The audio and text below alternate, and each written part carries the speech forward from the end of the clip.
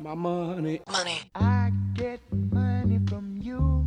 Money in the bank. Young money. Money, money, money, money. It's a rich man's world. I'm as mad as hell, and I'm not going to take this anymore! World-renowned financial advisor and best-selling author Barry James Dyke will arm you with the truth. This is The Economic Warrior.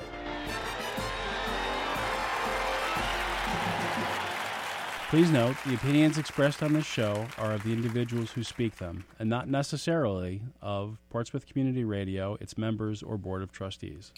Well, good afternoon, everybody. My name is Barry James Dyke, and I'm here with my sidekick, Will Pierce, and handsome Phil Kleiger, and we have a wonderful guest today. We're going to have William Danko, or Bill Danko, who wrote the book, The Millionaire Next Door, which has sold 4 million copies in, how many, 40 countries or something like that. And so we're going to have him on around 20 past the hour, and we're going to talk about his latest book called Richer Than a Millionaire, and he's just a wonderful, wonderful guy, and we're very, very grateful that he's going to be our guest today.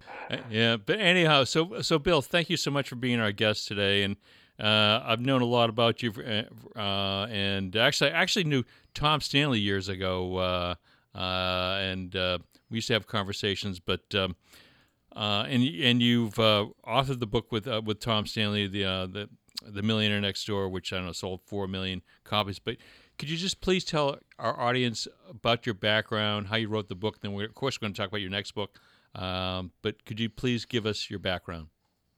Oh, absolutely.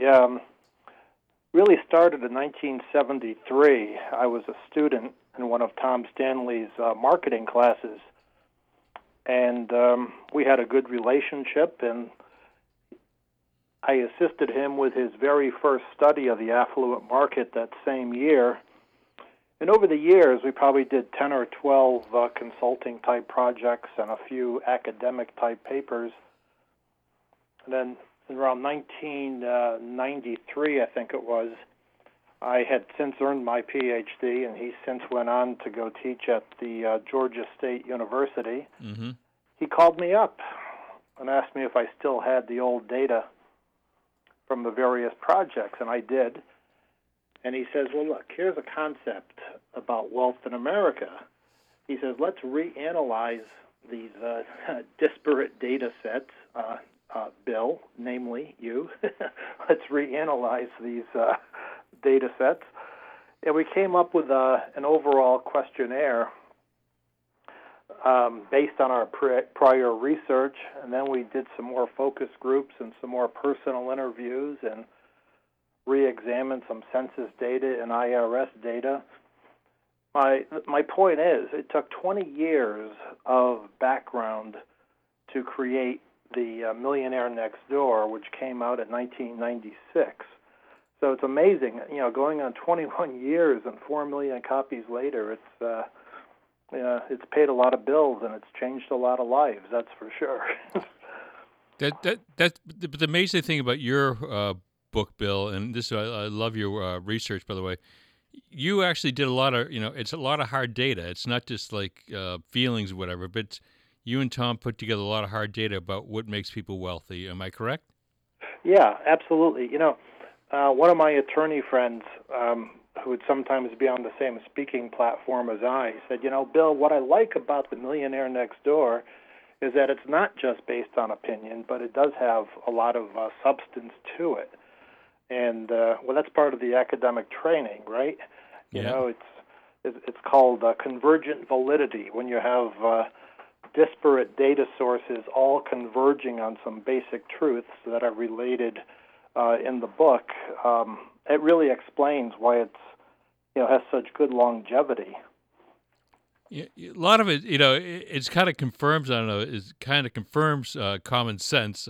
But we'll get into that in a bit, Bill. But one of the greatest truths in all your work is that, and which is it's backed up with facts. Okay, which I love facts. Is that real wealth is not really created as it seems. So in other words, is that the real wealthy folks in America are really not really showy with it, are they? I mean, people, they don't drive the BMWs and all that crap. Am I correct? No, that is absolutely true. It's keeping the low profile makes a lot of sense. In fact, one of the terms that we've used is called the industrial strength neighborhood, where people who may have a blue-collar job, being a tradesman or a tradeswoman for that matter, or working on a farm in some specialty area, can create a lot of wealth, but don't have all the artifacts of wealth, like belonging to a country club or having a high-end automobile. They don't need it. They don't have to impress anybody. And so this kind of, hidden wealth is really important. In fact, in one of our early studies, going back to the 1970s, where we came up with this idea of the blue-collar millionaire, or saying, wait a minute, the Hollywood portrayal has been so different from what we're finding in our surveys. We are finding that there are some people in, again, these industrial strength neighborhoods that had a great net worth, but didn't have a lot of the artifacts of wealth, like a large house and a large car.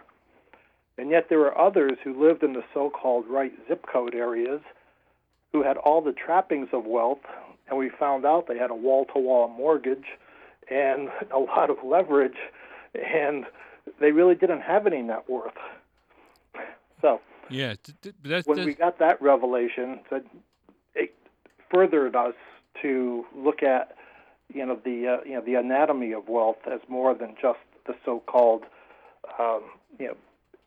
professional, such as the physicians and attorneys, many of whom can make a lot of money, but of course there are also the tradespeople who also can make a lot and not spend a lot. And of course that's the other part of the equation, not spending.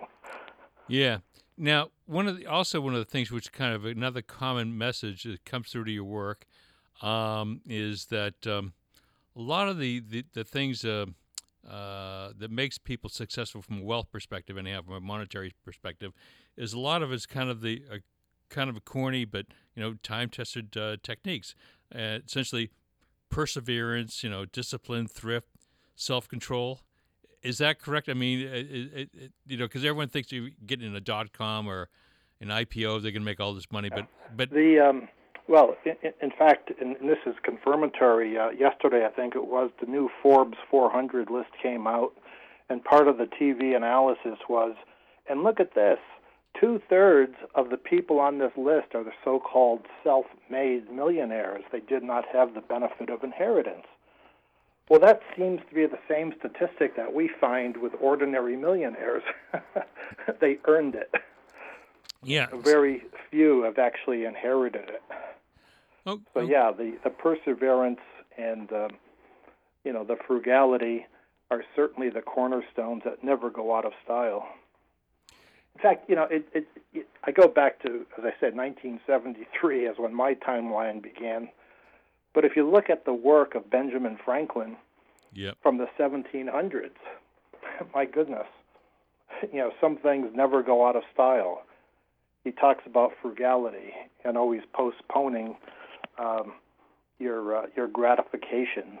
Yeah, there's a lot of wisdom if we just look at some of the historical record as to how you ought to behave to build wealth. Yeah, I would agree with that, Will. Bill. But I've always told people you got to save before you invest. But the way I call it the asset management industrial complex, they just want everyone to put money into the market and gamble with it. And your research shows that they're actually great savers. But you've come up with a new book, Bill, with Richard Van Ness, called "Richer Than a Millionaire: A Pathway to True Prosperity." What made you and Rich decide to write this book? Yeah, Rich Van Ness and I have been colleagues for about 30 years, and when we would have various social opportunities and going to lunch and having discussions, we would talk about what kind of lessons do we want to give our own children and indeed our own grandchildren. I have 5 grandchildren of my own, and you always wonder what the next generation and generations yet unborn, what kind of message are they getting in today's press, and what are they reading, and what are the what are the values that are being transmitted? And so we said, well, let's update the material in The Millionaire Next Door. Because, again, for the listeners who don't know, it was about 3 years ago, Tom Stanley unfortunately died in a car accident. And, so anyway, Rich Van Ness, a longtime colleague and friend, when we had these discussions about values, we said, well, let's take some elements of the psychology literature that relate to happiness and life satisfaction and integrate it with the net worth idea. And so we designed a survey that had near millionaires, in the sense of those with at least $100,000 net worth to $1 million, and those who were millionaires with over $1 million net worth. And we looked at life satisfaction in both groups. And we got some pretty good revelations, which, of course, I can elaborate on. But that was the motivation. And also, one other motivation, too, that I couldn't ignore. When I was getting my PhD at Rensselaer Polytechnic Institute, RPI, my dissertation advisor, Jim McLaughlin, who was obviously very influential in how I would proceed in my education, would come up with seemingly out-of-place anecdotes during office hours about how he found God at Berkeley, where he got his PhD, and how he determined that pride is a deadly sin after visiting going to his MBA reunion at Harvard. So the God factor really came into play, not only from my educational perspective, but also from my own upbringing as well. So when we take the psychology, the God factor, the net worth idea, that's what makes our book different in this Richer Than a Millionaire. That's the contribution we're making. Bill, it's so important for you to bring that up because I'm in my own practice, I've dealt with a lot of wealthy people over the years, and I found that most people, God is really pretty central to their life. I don't care whether they're a Protestant or a Catholic, a Jew, a Muslim, or whatever. They have some belief in a higher power. And what does your research say on that? Are they happier? Are these folks that believe in God happier than the folks who don't? I mean, what's your take? Well, yeah, just like it's some data from the Gallup organization and the Pew organization come up with a statistic that about 90% of all the people they survey claim to belong to some organized religion. And I think over the years that's been slipping a little, but it's in the high 80s right now. But just because you belong doesn't mean you're going to be happy. Certainly in theology, there's a term in Greek called metanoia. What's that one? Metanoia. Metanoia, which means a true conversion of the heart. Oh, okay. And so when we asked people on our questionnaire, we certainly didn't use the word metanoia, but we asked the question, are you at peace with your soul? And that really cuts to the heart of it. And we found that those who are at peace are twice as likely to fall into the satisfied category in terms of psychological satisfaction, as opposed to those who are still struggling. And they're just not at peace. They're anxious. They don't know where they're going. They're on a treadmill. And in fact, that's what we do in our book. We have all these anecdotes of personal interviews as well as our survey research that really cuts to the heart of the issue. Just because you have money doesn't mean you're going to be happy. Now, fortunately, 90% of the people who are millionaires do fall into the satisfied category. but it's telling that 1 out of 10 fall into the dissatisfied category. And they have characteristics that are, quite different from those who are satisfied. And of course, we delve into the book. And of course, I'll talk about that as well. Yeah. Now, I have a question for you. One of the things that comes true is that, and actually, Will Pierce, my sidekick here, and I said, well, obviously, you and Tom Stanley did pretty well, selling 4 million books, and which, hey, I'm all for it. I'm a capitalist at heart. But one of the blessings, I think, of this is that you're able to bless others. Well, I don't know, it says somewhere in Scripture, God blesses you so you can bless others. But one of the things which you and your wife Connie did with this windfall, if you will, you took care of your brother Anthony. And could you tell our audience about the situation with your brother? Because no, certainly I will. My brother Tony, he died 3 years ago also, but he was a quadriplegic for over 40 years. And for the past 20 years of his life, my wife Connie and I were able to keep him out of a nursing home in a private house and, deal with it. We were the primary caregivers. And I wouldn't trade that for anything. But boy, in fact, I'm in my home office right now, and I have a picture of myself and my brother Tony, and I'm serving him a martini. And I'm looking at him. I said, God, he doesn't have any gray hair. And you've seen my picture. I'm a gray-haired guy, and he's older than I. But my point is, he got good care. We helped him age in dignity, or with dignity, and of course the inevitable happens to all of us. And God bless his soul. That's all I can say. But it really, look, we got to put words into action. And one of the things, personally, I don't want to publicize it in the sense of I'm not boastful, but my wife and I have also created 3 scholarship funds, 2 at Thiel College in Western Pennsylvania, and 1 at my university where I spent my career for 30-something years at SUNY Albany. Yep. Creating scholarship funds, giving of your time, really does create greater life satisfaction. I know that from my personal perspective, but I also know it from the research. When you have over 1,000 respondents, as we have in our survey that we rely on in our new book, Richer Than a Millionaire, we find that those who are more charitable, and not only in terms of money, but also in terms of volunteering their time, yep.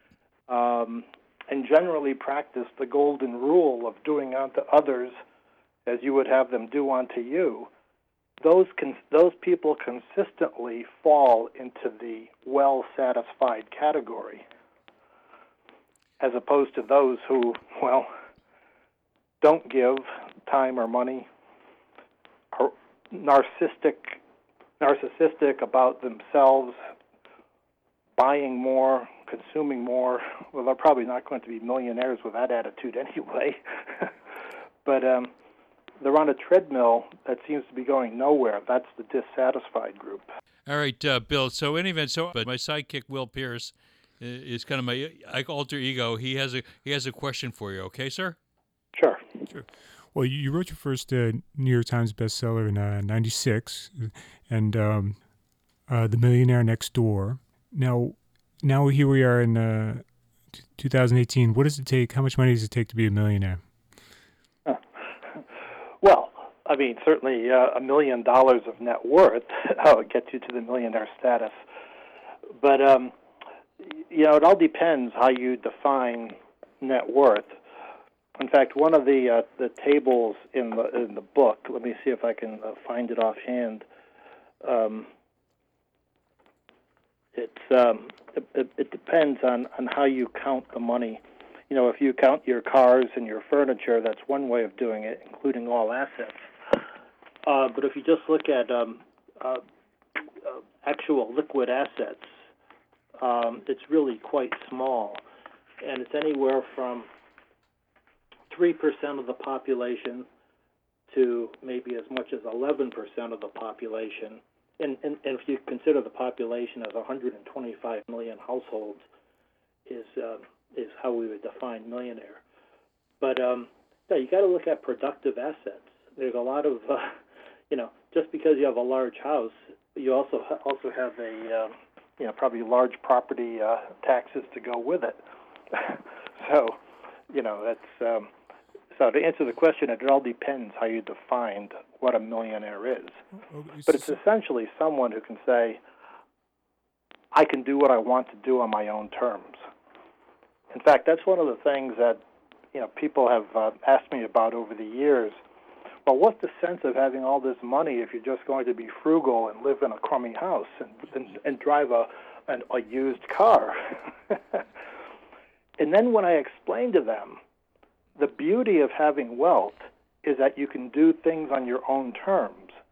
You could buy a new house, you could buy a new car, you could do a lot of things if you wanted to, but you put it in context and say, I don't have to, and I don't want to call attention to myself, and I can therefore live very comfortably without all these outward manifestations. So it's not and again, one of the things that makes you richer is when you say, I'm not attached to all these worldly possessions. Yeah. I have another question because people want to listen to you, Bill. But one of the things which is also, I think you found be a common thread is that I find even doing what I do is that a common thread, one of the true gifts anyone can have in becoming richer than a millionaire or the millionaire next door is to have a real sense of passion, which is known as enthusiasm. And I guess enthusiasm is known with God within. But isn't passion one of the greatest assets anyone can have in any field of endeavor? Is that correct? Or? Yeah. Oh, no, absolutely. When you look at Benjamin Franklin's advice from his Way to Wealth essay from 1758, the very first two concepts he talks about or writes about is that you have to be industrious and have a trade where you can put your heart and soul into. And the second point he makes in that essay is you got to persevere. In fact, in that essay, again, from 250 years ago, he uses the phrase, there is no gain without pain. I mean, everybody thinks Nike came up with that, but it's actually in that historic essay. So this idea of being industrious and persevering and having this passion and having this focus is really critical for wealth formation. When you look at even at a university, the question is, what do you have to do to get tenure? You have to be focused in some research area. If you're a generalist, you're probably not going to make it. And you look at the physicians who tend to be very wealthy. They tend to be those in the specialties. The same thing with attorneys as opposed to those in general practice. Focus, perseverance, being an expert in a field is really critical for wealth building. Yeah. Plumbing. Yeah. Or a finished carpenter. There's all sorts of things, not just a general carpenter, but a finished carpenter. Now, one of the things too, you're in Albany, New York, that area, but we're here in New England, of course. So we have a lot of these Ivy League schools, and we hear about education, Harvard, blah blah blah, and it's just, but. Yeah, education is important. And Bill, you've got your PhD, and Rich has one, and Tom Stanley had one. But having a brand name education is not really an indicator of that someone's going to be successful. Does it really?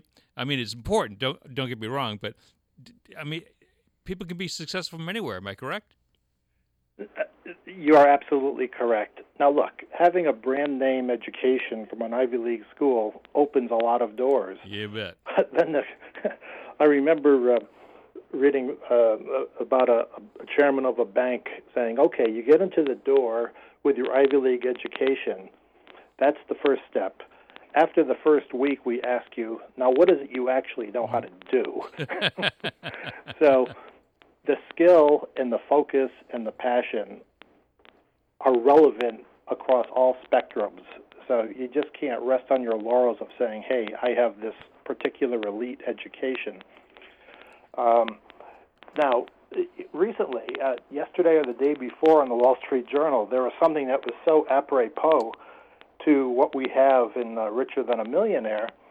It was about this woman who wanted to be a diesel mechanic or a car mechanic, and everybody's saying, well, you got to go to college, her parents want her to go to college. But she has, some hands-on skills that she can develop, and she's probably going to have greater job satisfaction by doing what she knows how to do rather than being forced to do something. Now, I know Rich and I have found the same phenomena. I don't know how many students he has actually taught over the years, but in my career, I know it's been more than 10,000, and a lot of that was in lecture centers in my earlier years. And quite frankly, even though it was a state school, there's a large segment of that student population that I call just being in there in a holding tank because their parents told them they have to be there, and they don't have any particular motivation to want to do anything other than graduate and then maybe get a job doing something. And that's tragic. It's truly tragic. That passion really has to come through. I mean, when I look at the microcosm of my own children, my wife's an occupational therapist. Of course, I was a marketing professor. My three kids, now my daughter, the oldest, she got her PhD, and she's a professor at a college. My another son got his PhD in mechanical engineering, and he's an engineer with General Electric in their research lab. And my third son, or my third child, my youngest, he has a degree in computer systems engineering, and he works in the aerospace industry. None of them are in medicine. None of them went into marketing. They're all doing what they want. And I applaud that. They're making their own way. And what I really like is they're emancipated, and they don't ask me for money.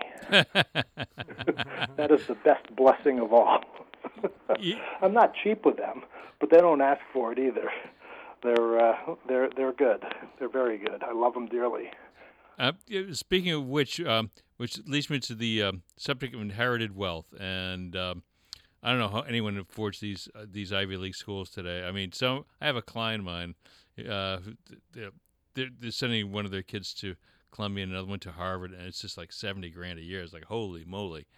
But one of the things which you found with millionaires, and this is still pretty true, is that most people in America are still self-made. Is that correct, Bill? No, that is still true. Again, we find in the current research in Richer Than a Millionaire, the pathway to true prosperity, it's at 2/3 inherited nothing. And again, as I think I mentioned earlier, listening to the commentary about the new Forbes 400 list, one of the reporters said, wow, and 2/3 inherited nothing. But you know what? They also used the term in that same reporting, they're self-made men, self-made women. Yeah. I always hated that term, self-made. There's some luck in there, but there's also the grace of God in there that can't be denied. It's you didn't do it all on your own. No one. Okay. Yeah, no one. I got off on that tangent, but that word "self-made" is something that I think is overused, and I think it's under your own power you're able to do such things. Yes, yeah, I see that because I get all the Forbes and they see self-made, and I'm like, a lot of it's done with bank leverage and so forth, and no one does it on their own. And I'm 300% in agreement with you. But But one of the questions I have, you know, you're marketing, but also an economist by trade, Bill, if you will. But what is your take on America? We've become essentially an empire of debt. Addison Wiggin and Bill Bonner wrote a wonderful book called Empire of Debt. And the thing is today, Bill, and what's your take on this is that, and I think the Commerce Department just came out with a report about a month ago, that the U.S. as a whole, the people only set aside about 3% of their pay into savings, whereas the Irish, the Germans, the French, the Germans, even the Italians kind of kick our butt in saving. Isn't that a real problem in this America? I mean, if you're not a saver, you can't be an investor. and if you're not an investor, how are you going to let the time value of money work for you? There are a lot, you know.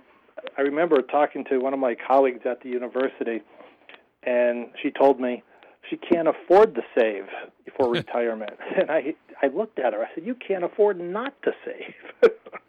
You know, everybody has this creeping lifestyle.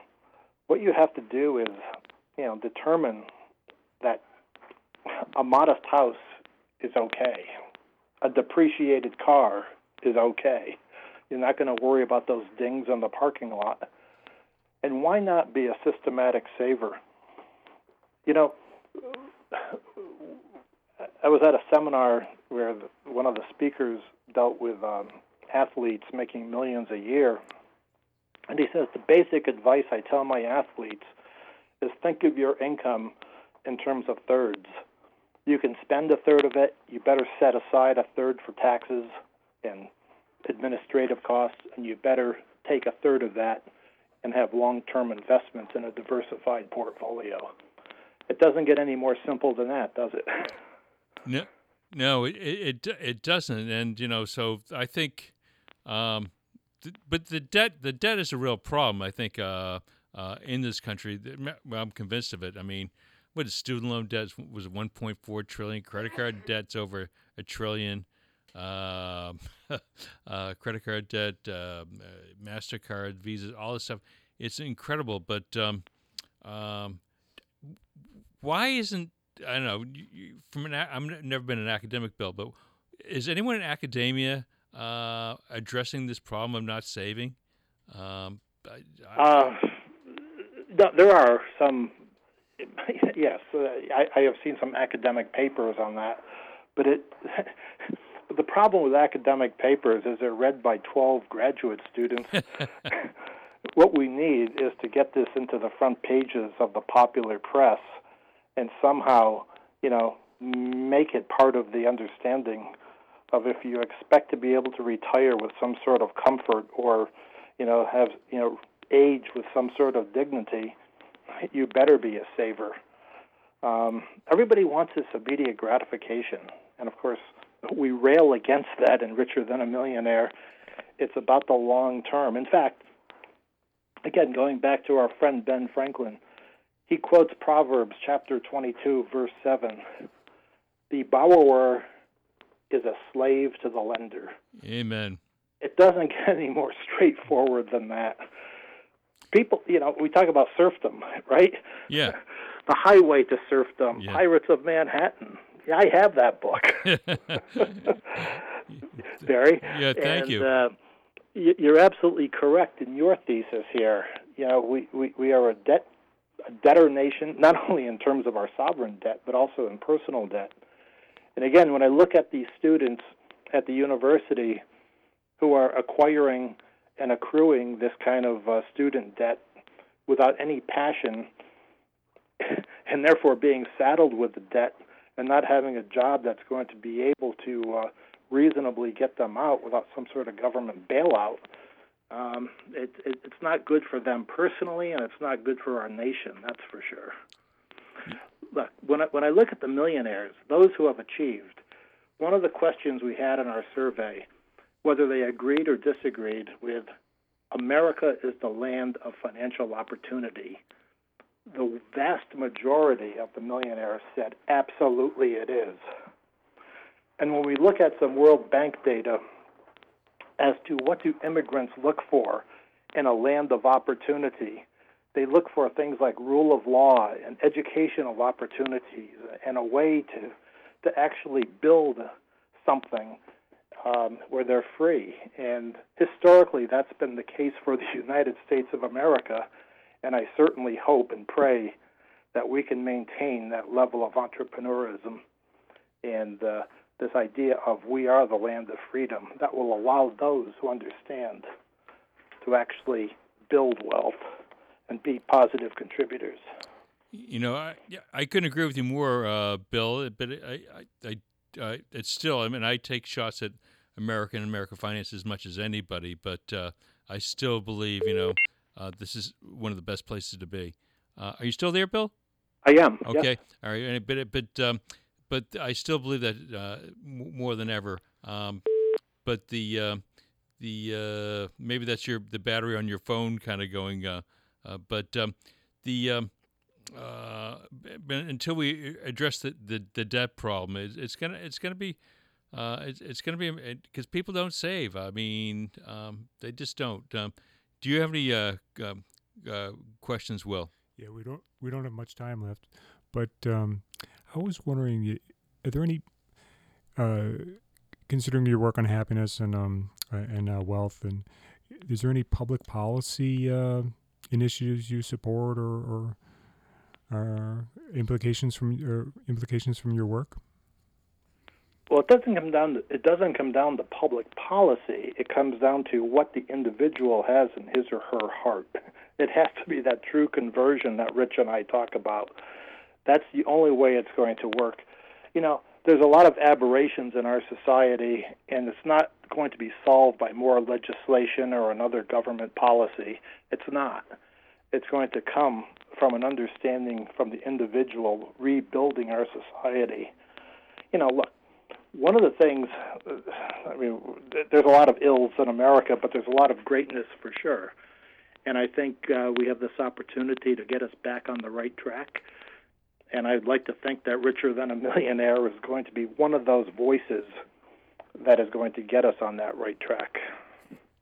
Well, there's no question, Bill. We're fans of it, and you've given so much, and a lot of the stuff is, it's good medicine because Lord knows we need it, and it's kind of a simple thing.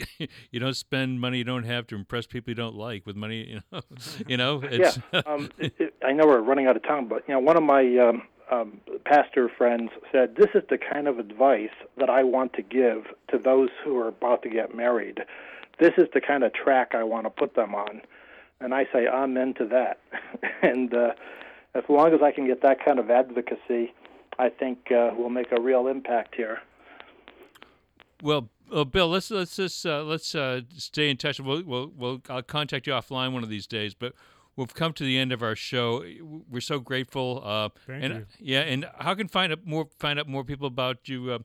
What's the website, Sure. Bill? They can go to www.richerthanamillionaire, all one word, richerthanamillionaire.com, and of course the book is on Amazon.com. And they can also find your profile on your Albany. You're right, the University at Albany website. Even though I'm emeritus, I still have privileges. It's wonderful. I still get access to the library, which is wonderful. Awesome. Well, thank you so much, Bill. We'll keep pushing back the frontiers of ignorance. Lord knows we need more people like you and Bill and Rich and all the work you've done. And God bless you and your family. And just keep going, Bill. We'll be in touch, sir.